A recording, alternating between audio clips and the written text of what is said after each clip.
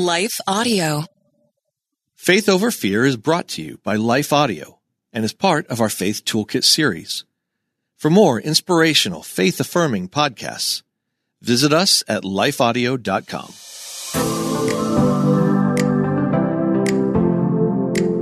Hello. Welcome to the Faith Over Fear podcast, where we attack our most pervasive fears with truth. Because life is too short for any of us to live enslaved. At Holy Love Ministries, we are passionate about helping God's children discover, embrace, and live in God's freedom. We would love to connect with you online. Just visit our show notes to learn how to connect with us.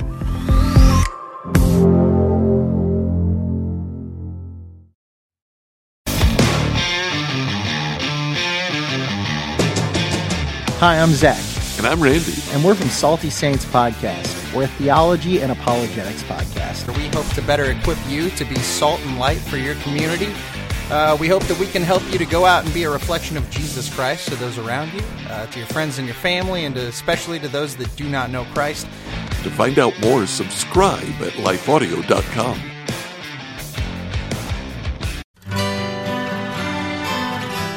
The Historical Jesus Podcast is the sweeping saga of the life and times of Galilean Jesus of Nazareth, as well as the faith, religion, and church founded to honor and disseminate his acts and teachings. Join me, Mark Vinette, on this fascinating journey through time, exploring the many great works of Christian theology, literature, architecture, music, and art inspired by the words and deeds of Jesus Christ.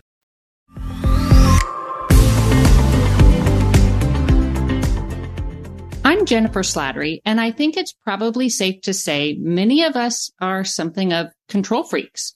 And in fact, the more uncertain and chaotic our world feels, the more we might fight for control, to plan, to plot, to strategize how we would like to see our circumstances and ultimately our lives play out, which is why divine redirects can feel so frightening, because by their very nature, they're unexpected and often outside our well thought out plans. What's more, these redirects can often lead us to places of increased dependence, to roles and positions where God can reveal not our capabilities and our brilliance, but rather his supernatural power and strength through us. And that can be frightening and maybe even painful, especially if that redirect involves the death of a dream, as it did for today's guest, Josh Dotzler, CEO and visionary of the Abide Network in Omaha, Nebraska. Josh, thank you for joining us today. Hey, it's so good to be with you. Thanks for having me.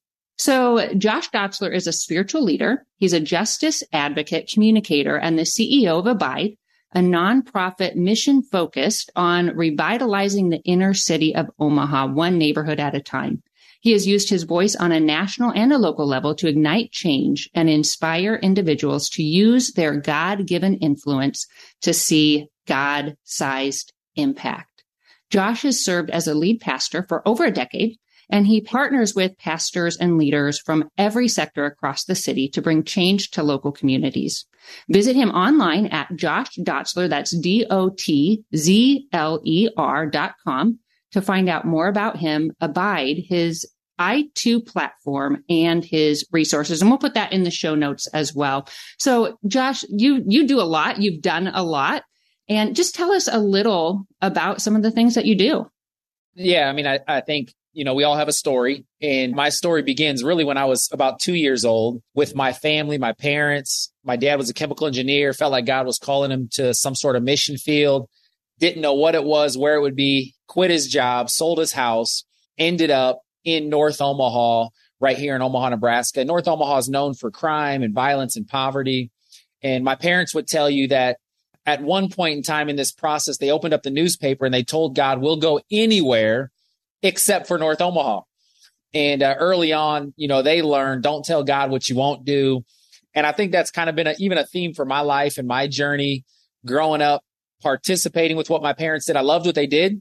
They were making a difference, but I also experienced the fear through the things that happened around our house and to our home. And so I always tell people I loved what they did, but I didn't want to do it. I didn't want to follow in their footsteps. And so went off and played college basketball, got a scholarship here at Creighton, And it was through an injury that God really used that to get my attention, redirect my life back to the very neighborhood and community that I was living in and was trying to leave. And wow. so started there about 13 years ago. And then just over time, you find yourself in different situations, and in those different seasons have tried to step into what God was saying and doing. And that's been leading the church, leading our nonprofit, working with other churches in our city, and has taken on a variety of forms over the years. So take us back to that moment when you had that injury, like that. Yeah. You had kind of this trajectory for your life, right? Yeah, and, for sure. And probably maybe your identity wrapped up in that, and kind of where you thought you'd receive joy and fulfillment. So what did that feel like? Kind of take us through that process. Yeah, I think every young person, at least athlete, dreams about playing professionally. And honestly, you think it's going to last forever. You don't really see any life after sports or athletics, despite what your parents tell you, despite what other people who have gone before you tell you. And so for me, so much of my identity was wrapped up in sports and basketball. Had a very successful high school career. We won multiple state championships. I won a lot of awards, was offered a scholarship to play at Creighton when I was a sophomore, which at the time was one of the youngest. And so everything had been pretty easy athletically. What wasn't easy playing, it was a lot of hard work, but everything was moving in the direction that I had hoped it would. And my freshman year, I remember even hearing talks. I was playing as a freshman, starting as a freshman, playing a lot of minutes. Some people said, man, maybe he has a chance to play professionally. Wow. And so it really helped probably feed into my identity in thinking, man, I really have what it takes. And when I got injured, it was the first time for me I really started to understand that there was life after athletics. And I'll never forget being in my dorm room and tell people I was kind of a part-time Christian too. Mm. So I'd pray part-time, grew up in a great home. But, when I went to school and because basketball was so much of my identity, God and my faith was, I would say, second to that and kind of on the back burner. And my injury really allowed me to focus on God a little more. And I felt like God reminded me of a scripture verse, Revelations 3:16, either you're hot or you're cold. If you're lukewarm, I'll spit you out of my mouth. And I felt like for me, it was God was saying, Josh, either serve me 110% or don't serve me at all. And that decision to say, man, God, I want to serve you 110%. Not that my life was great or perfect after that. The next 3 years would be the worst years athletically for me. My identity would really, I would say, be shaken. And Omaha is not a huge city. So when you travel around, people know Creighton basketball, and you go from being the hero to hearing people talk about you behind your back. Wow. And talk about how you used to be good and you used to be able to do these things. And as a young, 20-year-old hearing these things and your identity was so wrapped up in them. I mean, honestly, I just wanted to go hide and I didn't want to be around people. And it took a lot of years to keep understanding that even in the midst of that pain, God was still there. Wow. And not only was God there, I can look back and see how God was preparing me for other things in the calling that eventually I would start to walk into. And so it was a very difficult season. Shortly after I said yes to God, I felt like God was saying to Mary, who was my girlfriend at the time, who's now my wife of 15 years. And we got married before my junior year of college. Oh, wow. And so as a freshman going into college, I had no desire to be married. Neither did my wife. But just as things played out, again, I could see how God was kind of putting us on this fast track to just the calling that he had, the next steps that we would take. And felt like that was just a call to obedience.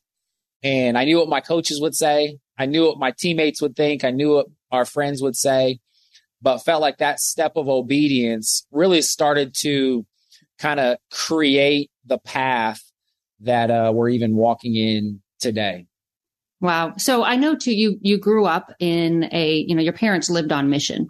Yeah. So do you think, even though you kind of, you talked about in your college years, you were a part-time Christian, but do you think there was still, how did their life and growing up in that environment, how do you think that's impacted what you do now, really, and how you raise your family and how you serve in your ministry? Yeah. I mean, 100% their lifestyle is what has impacted me and really is the reason I'm where I am today. The faith aspect was huge. You know, my parents were, like you said, living on mission. Faith was at the forefront. But I would also say this other word that my parents use a lot was purpose. And they lived with a sense of purpose in what God was calling them to do. And so even for me, as I was looking to get out of transition from college, and my wife and I were trying to figure out what was next, I can't remember if it was after a game or during a game, but I remember the feeling of 18,000 fans being in the stadium, but feeling like what I was doing was a job more than my purpose. Oh, wow. And I remember feeling like I never want to pursue something for money, for fame, for the wrong reasons. Because of what I saw in my parents, I wanted to pursue a purpose and a calling over a career. And so that actually is what led my wife and I to taking a step to actually join the ministry. Now, we thought it would be short term, but there weren't a lot of financial incentives. There weren't a lot of, just really big, cool incentives that we were receiving. But if there was one thing that helped us make decisions as we started our journey was, man, we want to pursue a purpose more than anything else, because we realized chasing after some of those other things will always leave us empty and won't fulfill the longing that's inside of us.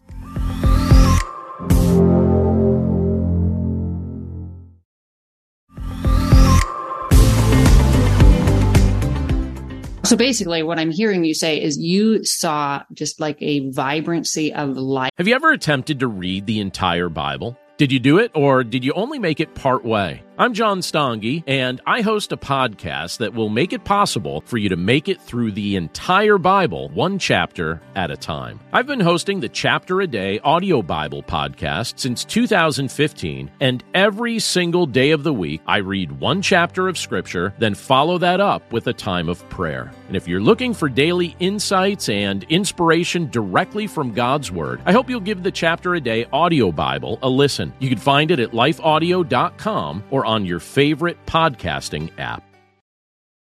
In your parents that attracted you? Big time, despite what was actually happening on a daily basis. And despite what they were experiencing, they lived with this vibrancy.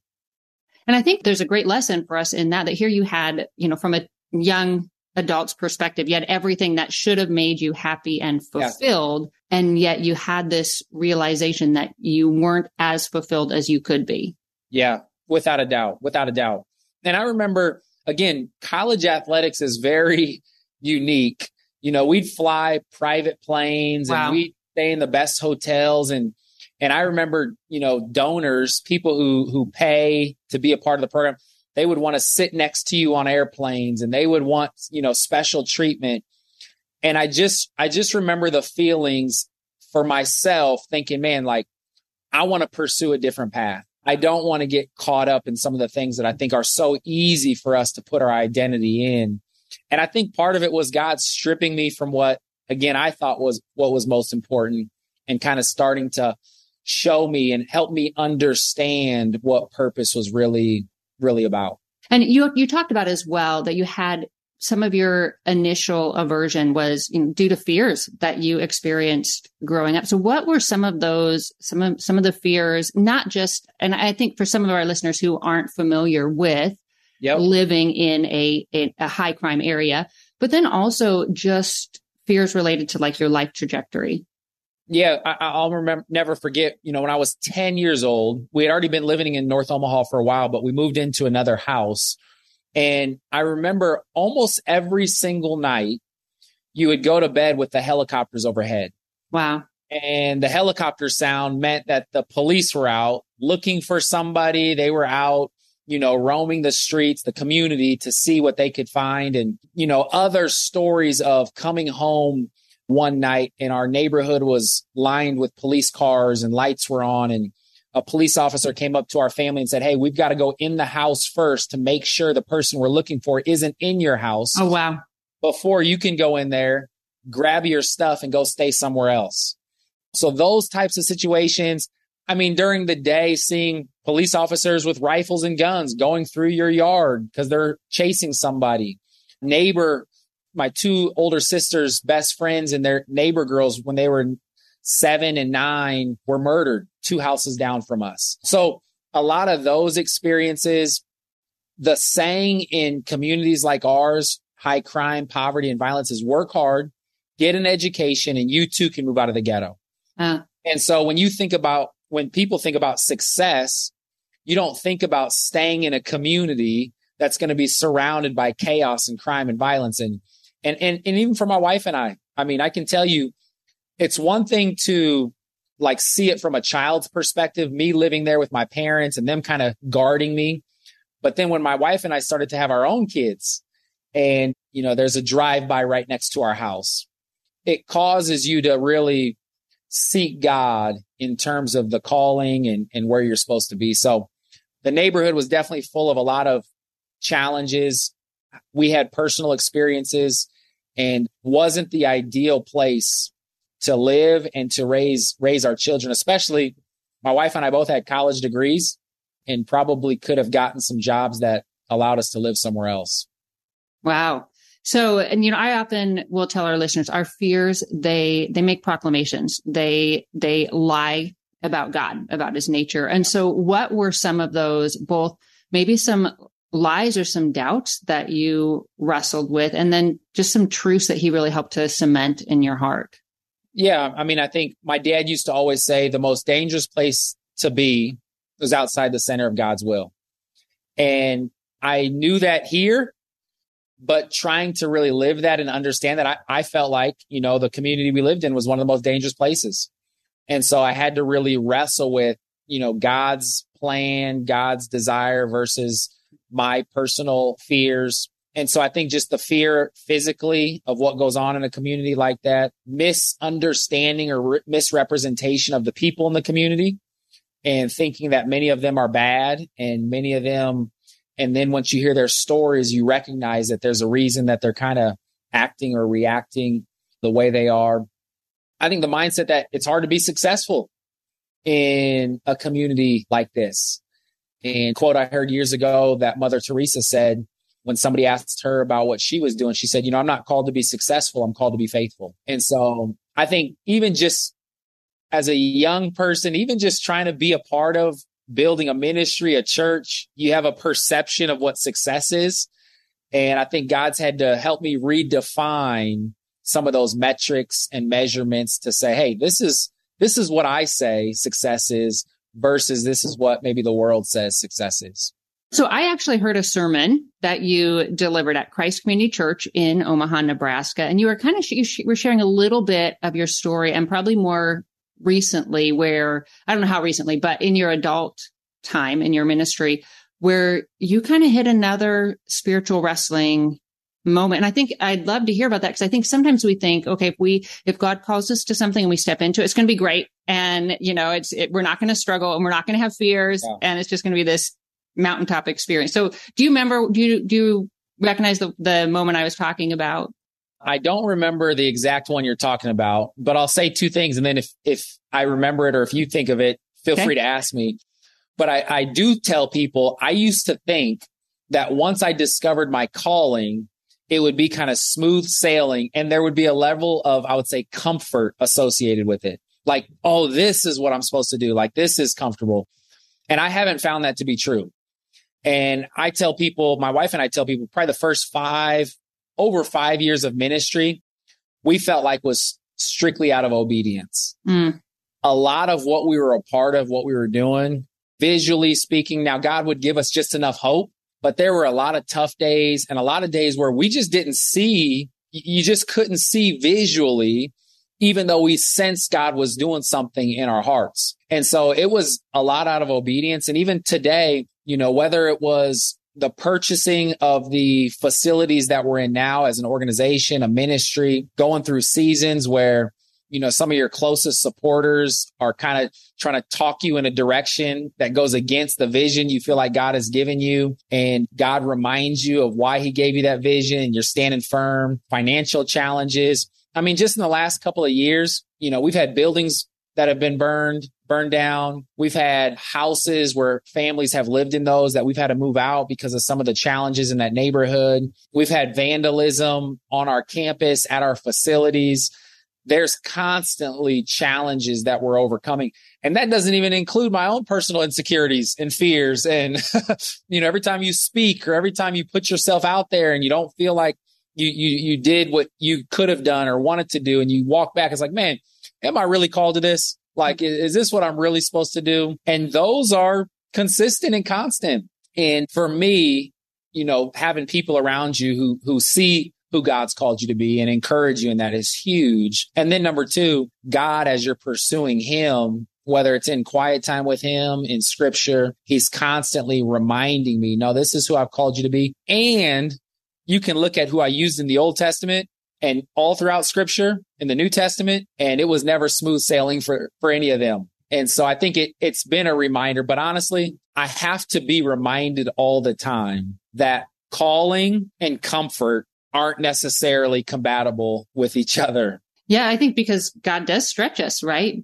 Yeah. As he constantly grows us. Well, and with your role too, you're doing life change, like you're doing community culture change. Yes. So that takes a really long time. And I know, so I've only known about the Abide Network for maybe 5 years. So I'm sure there was just a time of slow build. Yep. Big time. So during that time, were you wondering, like, is God really moving here? Oh, big time. I mean, our organization is 33 years old. And that's new. That's relatively new. Yeah. It's relatively new. And I would say for me, I've only been a part full time for the last 13 years. And so, 20 years, my parents working hard. Even today, we were in the community and we were looking at an old facility that used to be kind of our headquarters. And it was a 4,000 square foot box. I mean, a brick box with limited heat and air. I think I've been there. I think I've seen it. On Lake Street. I mean, if you were sitting in the right place, you'd get leaked on if it was raining. And it's just, honestly, we thought we would never leave that location. Like, we thought we would never get beyond that.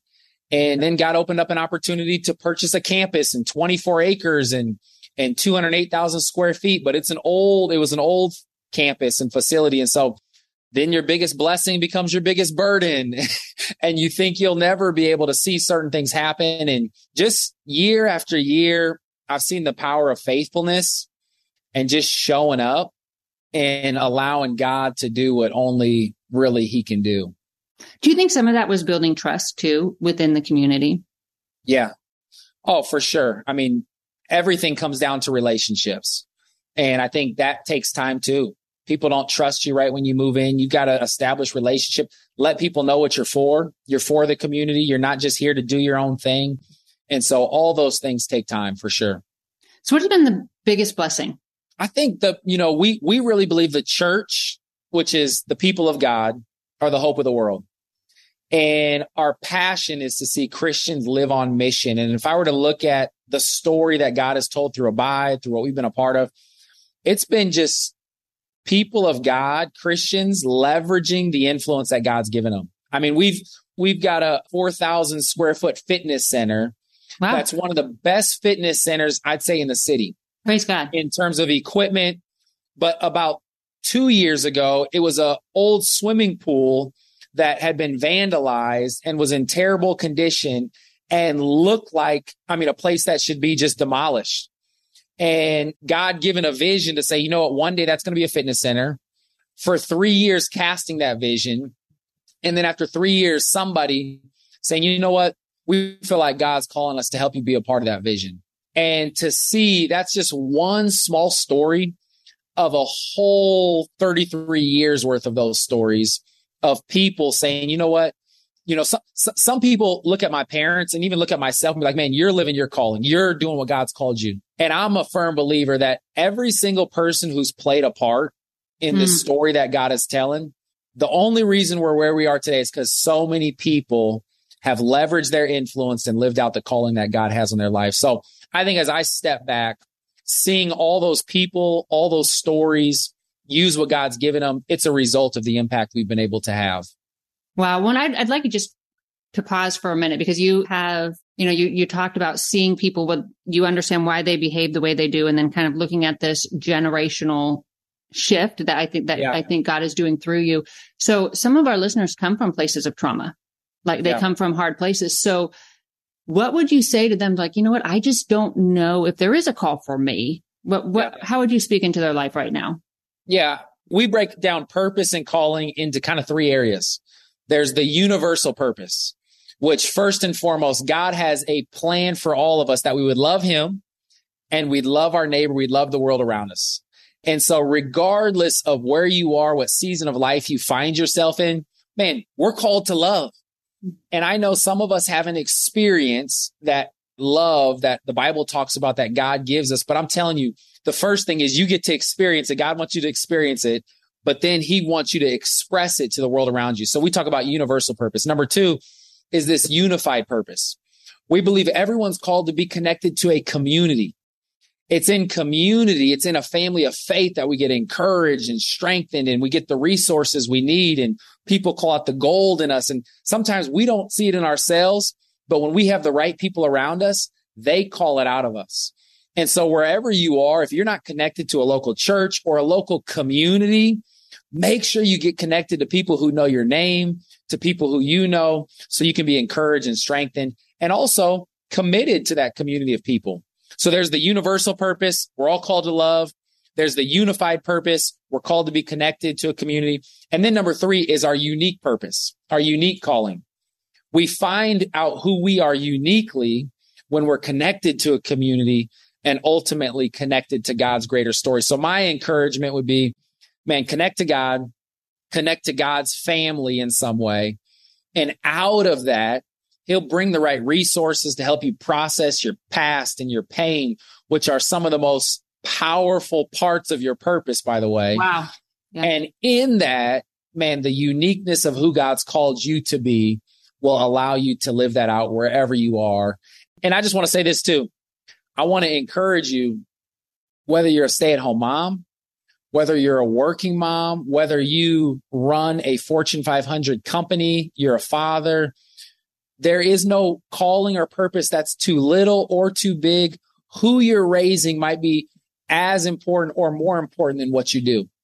And so knowing that in different seasons, God has us in different places, I think is important too. Wow. Yeah. And so I don't know if your answer to this question would be different from what you previously said, but what would you say to someone who's listening and they're back where you were when you were in college, and they're like, I sense God is nudging me in a different direction. I'm not sure. That could mean breaking from expectation, from, all this. What would you say to that person who maybe senses a nudge, but is afraid to take that step forward? Yeah, I think the word that I think of is faith. And I think when I think of faith, I think of number one, going all in with God. When you go all in with God, when you surrender everything to him, he'll start to lead you. And in putting your all in with God, totally putting yourself in that faith circle, then you are faithful to whatever he's saying. And being faithful ultimately leads to being fruitful. So I think it sounds so simple and so simplistic. And to some degree it is. It's like, man, I got to pursue God. That means I'm getting in his word. That means I'm praying. That means I'm inviting people of God to speak into my life. I'm going all in with God, with faith. And wherever he has me, I'm going to be as faithful as I can be. I'm going to do it to the best of my ability. I'm going to work hard because I know how I live today is what's going to set me up for the next season that God has me in. Say that again. I think that's so good. Yeah. I think, just being faithful, because how we live today, how we go about our work, our energy, our attitude, our faith really sets us up for the next season that God calls us into. So sometimes, which I'm guilty of this, I can be looking ahead to the next season instead of just saying, you know what, I got to stay faithful. I got to stay planted and faithful. And then knowing that faithfulness will eventually lead me to being more fruitful in other areas. Awesome. Now, you actually have a book, correct? Available on kind of finding purpose and calling. So can you just briefly tell us a little bit about your book? I don't have a book out on purpose and calling yet. Oh, okay. But I will have one coming out next year. I wrote a book called Church in Crisis. Okay. Yes. It doesn't sound like purpose and calling, but the heart behind it is, as the church, as people of God, we're called to be in the middle of the most challenging spaces and places in our world. And COVID really highlighted some of the challenges that the church is experiencing, the crisis. But I think it also highlighted God's heart that, man, when things are darkest, we're called to shine brightest. And we get an opportunity to be in the spaces that I believe God wants the church to be in.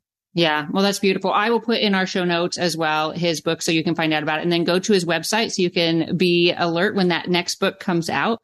Well, and Josh, having seen the impact that your ministry has had just in the metro, I'm really grateful that you followed God's leading. Your story inspires me, and I hope it inspires our listeners as well to do the same. Thank you so much for sharing your story with us. Well, thank you so much for having me. I love what you're doing. Excited for the impact. I'll say this too. You can go on my website, which will be in the show notes, and there is a booklet that helps you continue to uncover your purpose. Oh, awesome. And so it gives you categories to answer questions. And so for those who are looking out for that, would love for you to take advantage of that. So thank you so much for having me. Yeah, awesome. Thank you, Josh. To our listeners, thank you for listening. Thank you for joining my team and I on this journey of decreased fear and increased faith. If you haven't already done so, I would encourage you to subscribe to this podcast. Then you won't miss a single episode, and make sure to rate it. That encourages our team and it helps others to find it as well. And we would love it if you would share the content with your friends and share it on social media so that others can gain the tools, the encouragement to experience Christ's freedom on a deeper level. Until next time, may you live as one who truly has been set free. Faith Over Fear is a production of Life Audio and Salem Media. If you liked what you heard today, please take a second to rate and review this podcast in your favorite podcast app so that more listeners like you can find the show. For more faith-filled, inspirational podcasts, visit us at lifeaudio.com.